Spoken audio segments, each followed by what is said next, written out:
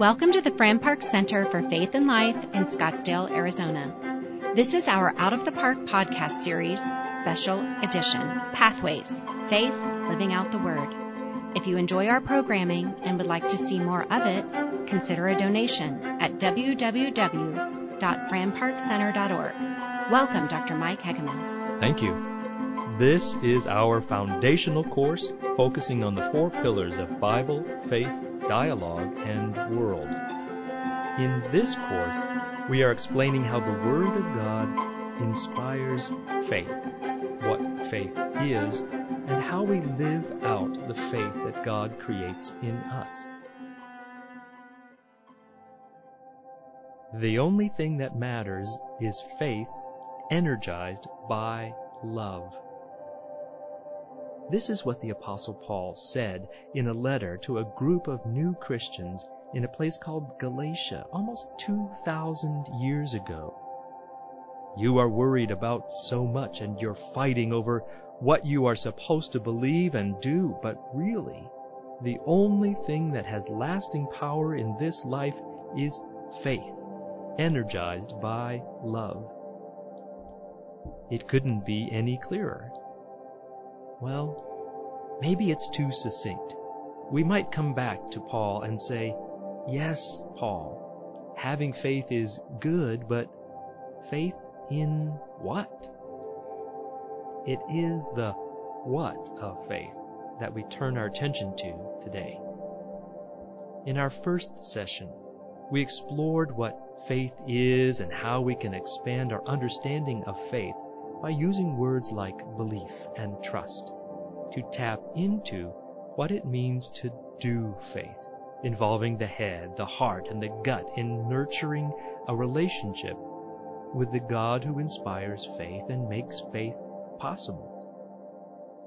In this session, we are going to talk about the what of faith, but this time with our eyes on the content of faith.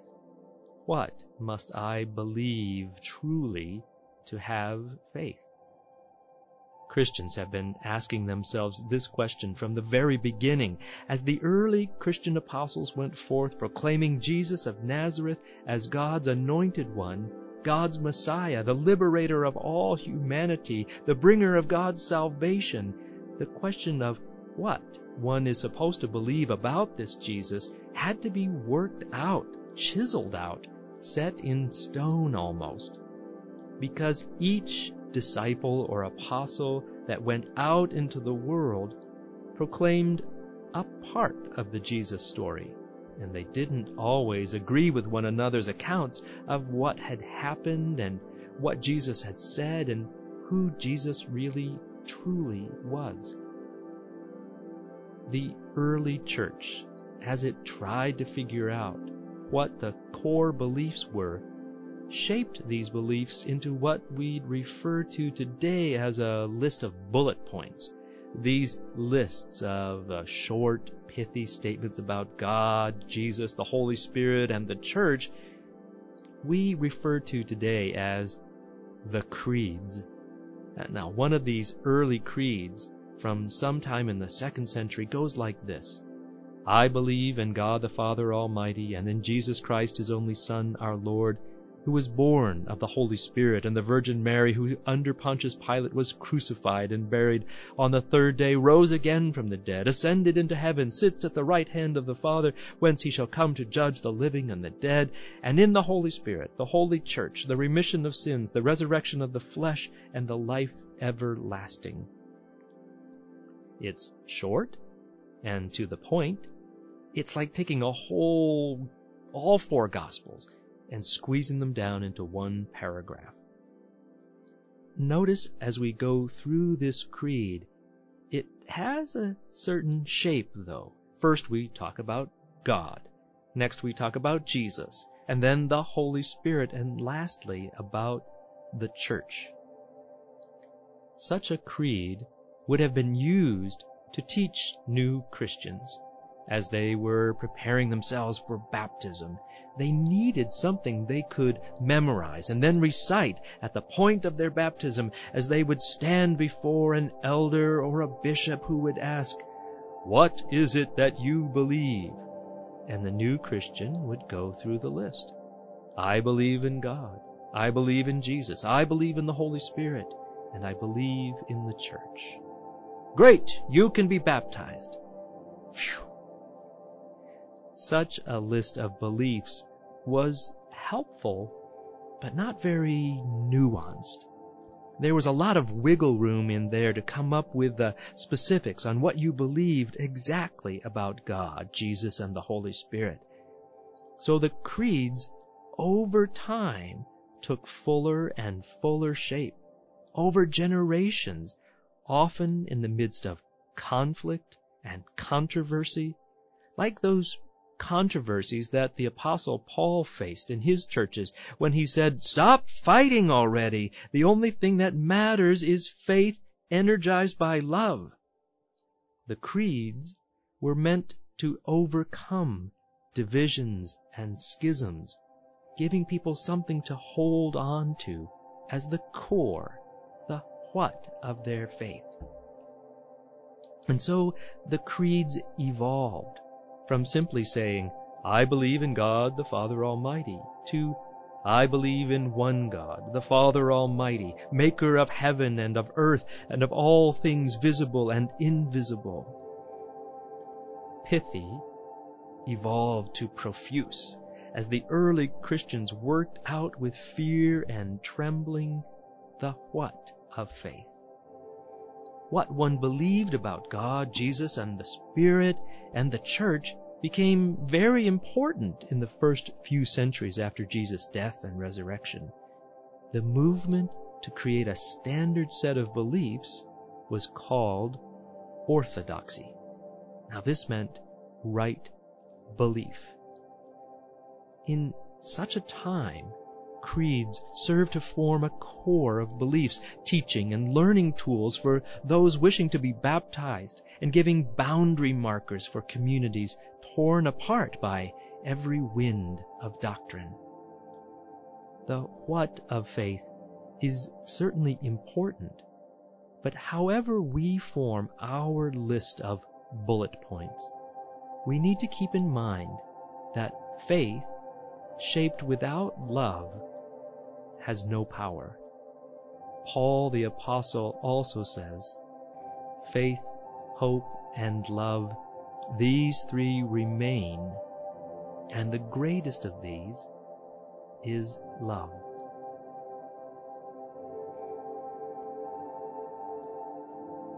So the what of faith comes from distilling from our reading of Scripture that which forms the core of what we believe, trust, and have faith in. The Scriptures themselves have multiple moments of summarizing the what of faith. From the book of Deuteronomy in the Old Testament, we hear, "Hear, O Israel, the Lord our God, the Lord is one." It's short and to the point. From the writings of the New Testament, we hear from the opening of the Gospel of John, "In the beginning was the Word, and the Word was with God, and the Word was God. He was in the beginning with God, and all things came into being through Him."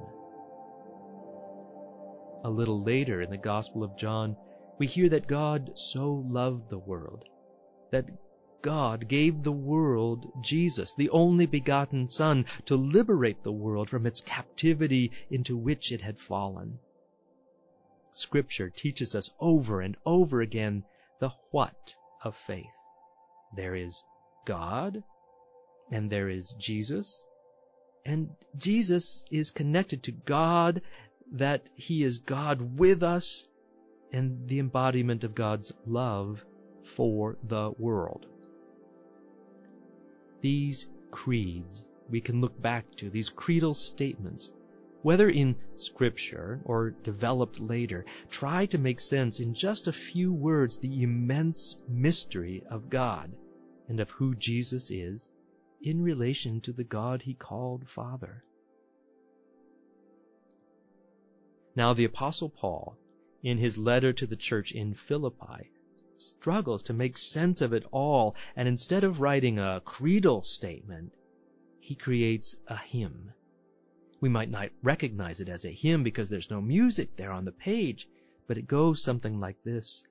Let the same mind be in you that was in Christ Jesus, who though he was in the form of God, did not regard equality with God as something to be exploited, but emptied himself, taking the form of a slave, being born in human likeness, and being found in human form, he humbled himself and became obedient to the point of death, even death on a cross.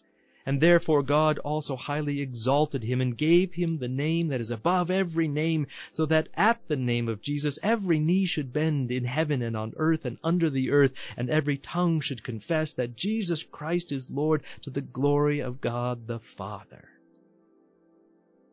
Therefore, my beloved, just as you have always obeyed me, not only in my presence, but much more now in my absence, work out your own salvation with fear and trembling. For it is God who is at work in you, enabling you both to will and to work for his good pleasure. Now that's kind of like saying, work out on your own your creedal statement. Figure out what is the what of faith for you. For it is God who is at work in you, enabling faith. Paul, the apostle, knew that Jesus was more than an ordinary human being, but not less than human. Jesus was here, in the flesh. He was real, and behind that earthly existence was the fullness of God's existence. Paul struggles to make sense of who Jesus was and is in light of Jesus' death and resurrection. And the what of faith for Paul was that Jesus, who loved us, gave himself up for us to free us from the grasp of what Paul calls the present evil age, according to the will of God his Father and ours. Paul also says that Jesus was born of a woman, born under the law, in order that he might redeem those held captive under the law. We get snapshots throughout Scripture of the what of having faith in, that is, trusting in Jesus and the God who sends Jesus into the world. It is our job throughout history and in every generation as a church and personally to articulate the what of faith. How? By reading Scripture, being encountered by the proclamation of the gospel as it comes to us through Scripture, as Jesus himself comes to us, and then by making a list of all the things we believe about and have faith in and trust about Jesus. We highlight what is important to us, seeing what holds the greatest gravity, what entices us most. We then condense it down. We make it memorable and meaningful. And then we check our whats of faith with others' expression of faith as well. We do this personally and in fellowship with others. We read the ancient and newer creeds and others' expressions of faith. Engage others in conversation. We widen our understanding of what it means to believe, to trust, and to have faith in Jesus and in the God he knew as Father, and in the Spirit who continues the work of God and Jesus in each generation and in each heart to foster and nourish faith. We are continuing the conversation around faith, and to help us do that, we have here Mr. Bernard England, a friend of the Fran Park Center. Welcome, Bernard. Thanks for joining us today. Hey, Mike, thanks for having me. Thanks for continuing this conversation. One thing you talked about was trust a lot. What are the things in life that you trust are going to happen? Do you ever feel like you take your faith for granted and as it pertains to trust? It's an interesting question, because there are some things that, at the very basic level, some levels of trust that we, I just don't even think about. Again, I think I mentioned earlier that I know that I'm going to see the sun, in the next morning. I just trust that's going to happen. The sun is going to come up, as we say. It's just, we don't even think about the earth rotating. We think of the sun is going to come up. But, I think this basic idea of trust, has a lot to do with our experiences in life throughout, from childhood onward. I mean, do we develop trusting relationships as we go along? And so I think, as I look at my life, I could say, I've got a basic trust that things are going to turn out each day, but I also could say I've got some anxiety.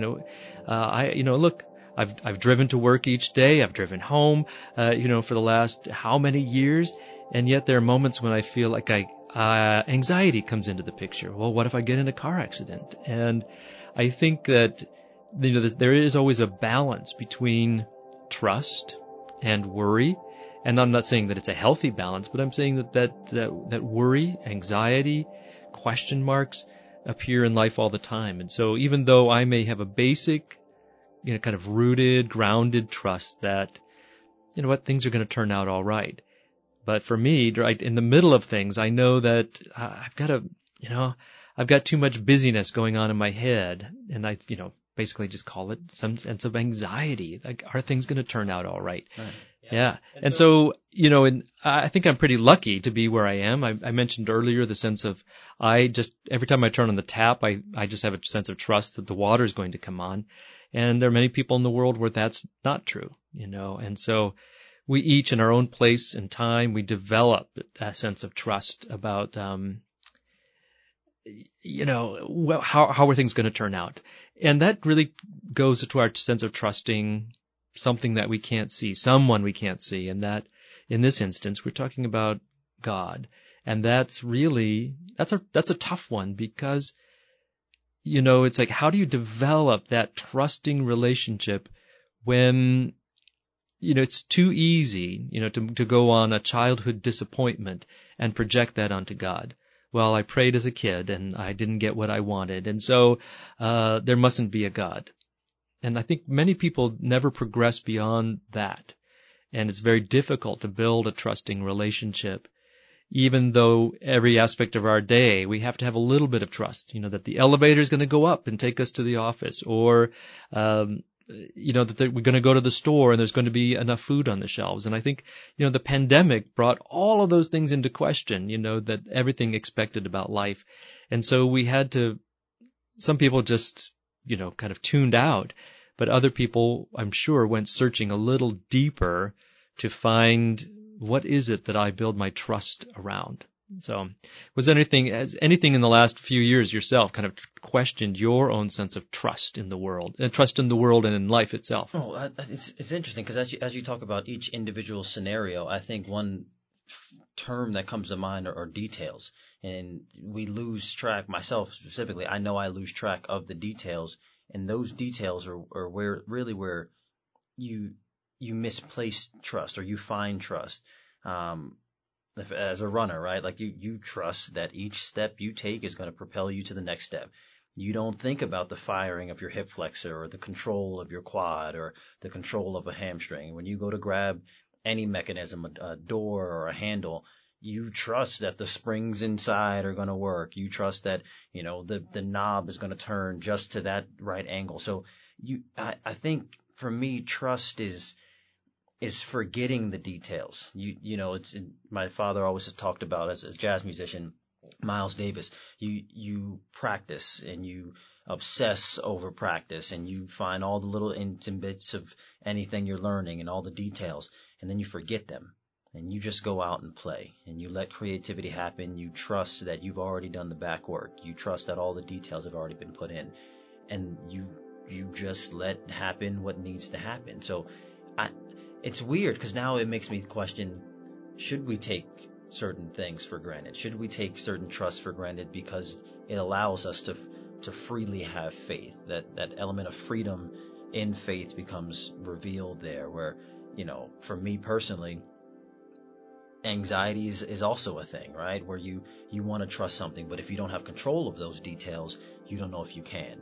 And anytime that you try to grab control over certain things, you, in a sense, lose trust because you're reaching for control. So it's a weird give and take. I'll definitely say especially during the pandemic, not being able to be out with family members or, teammates or athletes and having the face-to-face conversation about how are you feeling today? not in a text, not in a phone call.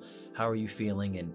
And trusting that I can read their facial expressions. I can read their body language. I know what they're feeling without them even saying a word.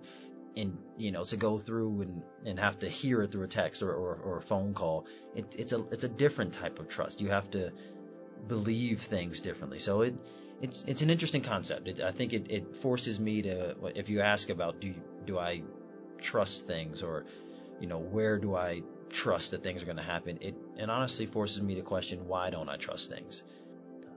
Well, you bring up a really good point about when you mentioned a jazz performer like Miles Davis, and the fact that what you said was he had to practice so many hours before he appeared in front of somebody to make it look effortless. And I think that's something maybe that in a life of faith, a journey of faith, that we forget about. We forget about that we need a lot of practice, and we need to, just think about how many mistakes, unquote, quote unquote mistakes that Miles Davis would have made as he's when he's by himself or he's rehearsing with a band.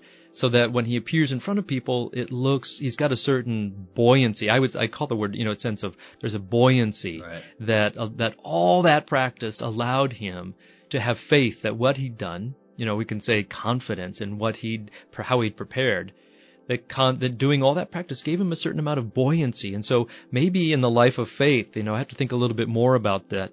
What would give us buoyancy in the life of faith? To be able just to step out and trust and say, but we've had enough practice. And so that's a really good, kind of a good question to be asking, each person saying, what would give me buoyancy in faith? And how can I practice faith enough so that when I really need to be engaged, my faith needs to be engaged, that I feel like I've got that. You got the confidence to do it. Yeah. You can go after it. The foundation. Yeah. I think we all kind of strive for that thing, right? I think personally, I'm at my best when I know I've seen something similar, right? And even if it's something that, any situation that comes about where, you've never dealt with something before, naturally, whether you know it or not, subconsciously, you look for past experiences to deal with what you're going through now. So, it's interesting because I do think there's an element of experience that goes into finding that confidence. You need to experience the same thing over and over and over, whether you're practicing it, consciously or not. You need to keep experiencing that thing so that you know how to feel. You know the articulations of the string. You know where to find the keys on the piano, so that when you're forced with performing, you can perform the way you need to perform. You don't have a sense of fear about going through faith. And I think, that poses another question. Without that confidence, do you have fear about your faith? Well, I think, as we're talking a little bit about confidence, and maybe we look at confidence as something that we believe that, because, okay, I'm a musician, I've practiced and practiced and practiced and practiced, I have a little bit of faith in myself. And that's what confidence can be, trusting in one's self and one's abilities. And I think it's important to have a certain amount of confidence. And at the same time, when we put that word into the whole larger context of faith, maybe it's a sense of, we do have to have confidence that, that we're growing or we're maturing, or that we've got a certain amount, ability. It's hard to say, I've got some ability when it comes to faith, but it's a sense of, maybe it's okay to have some confidence, but to shift that away from ourselves, knowing, first of all, to be confident in ourselves, but saying faith puts that confidence in something larger than ourselves. And that's the trusting, that's the stepping off of the edge and hoping there's a net kind of thing, saying that maybe confidence brings us so far, takes us to the edge of the unknown and says, okay, you got to jump, right. And that's what faith, that's where, because when confidence turns to faith, it's the sense of, Miles Davis, I keep coming back to him, but he's got all of this, skill and practice, but improvisation allows him to kind of to jump off the edge and know that he's got enough going for him that he can do that, and trusting in his fellow, musicians, all those things. In the life of faith, we have, it's just too easy, but we have God. Right. And that's a sense of too, even as trepidatious as it is, big word, but just to say, as fearful as we might be, it's that even knowing that there's a net can help us to step out one day at a time into our faith life. Yeah. Right. It's such a beautiful bridge you built there, because it almost yields the phrase, practice builds confidence, and at the end of confidence there becomes faith. I know personally you could always argue, to some people, confidence and faith are two different ideologies. Faith is for those that have already given up. Faith is for those that have already figured out, okay, I don't need to work on anything. I just need to let go and let God. And confidence is that element of control, where I've had control over every element of my practice, that I can just go out there and do it. But, you just painted such a beautiful bridge there, where you can, both can coincide. You can work at something till you have a level of confidence, and then have the confidence to have faith, right? You can have the level of confidence that says, I've done what I need to do. I've worked all I need to work. And now I can let go and let faith have its day. I can let go and let God take over. So that's beautiful. And I think it gives remnants to how it takes over your body, right? Like, we talk about confidence, we talk about faith. These ideologies, to me personally, were always mind and spirit, but the action of letting go really, feeds the body, right? If we talk about anxiety, you're going after any one thing, you're practicing it, you have a level of confidence. Now you've reached the end of what you think you have control over.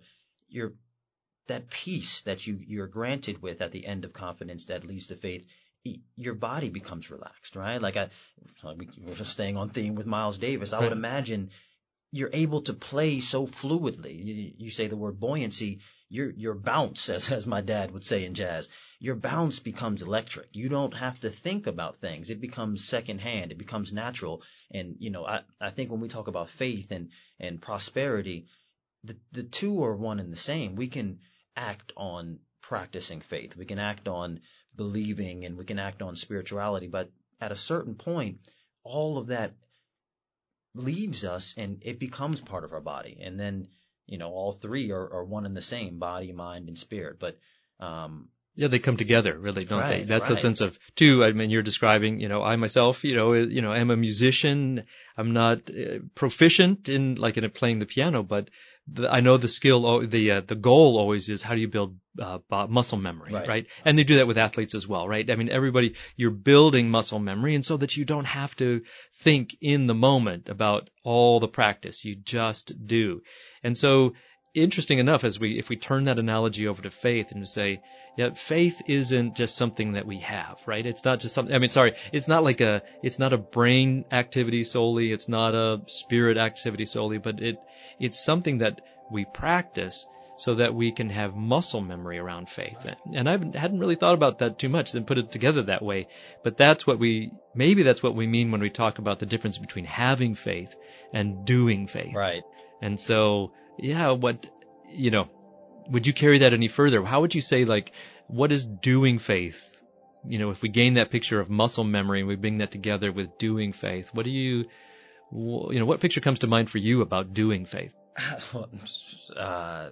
Personally, personal anecdote here, moving to Arizona recently, as an endurance athlete, prompted a number of challenges. One, specifically hydration.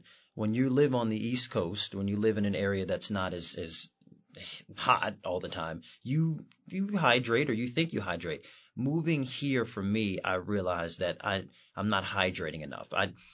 Personally, I never thought that I needed to drink as much water. And I feel as though this is a very similar conversation in terms of faith. When you do things over and over and you feel as though I've got a good grasp on it, I understand what needs to happen in order for this to happen. I know part one, so obviously I'll know part B. But when you're faced with a certain challenge, for me, heat, it forced me to drink more water than I needed to, right? I didn't think I needed to focus on it.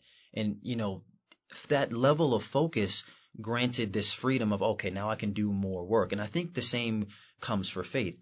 For me personally, you think, I know I'll have faith at some point. Part A is just go to church, read the scripture. We'll get to a point where faith will just have its day for me.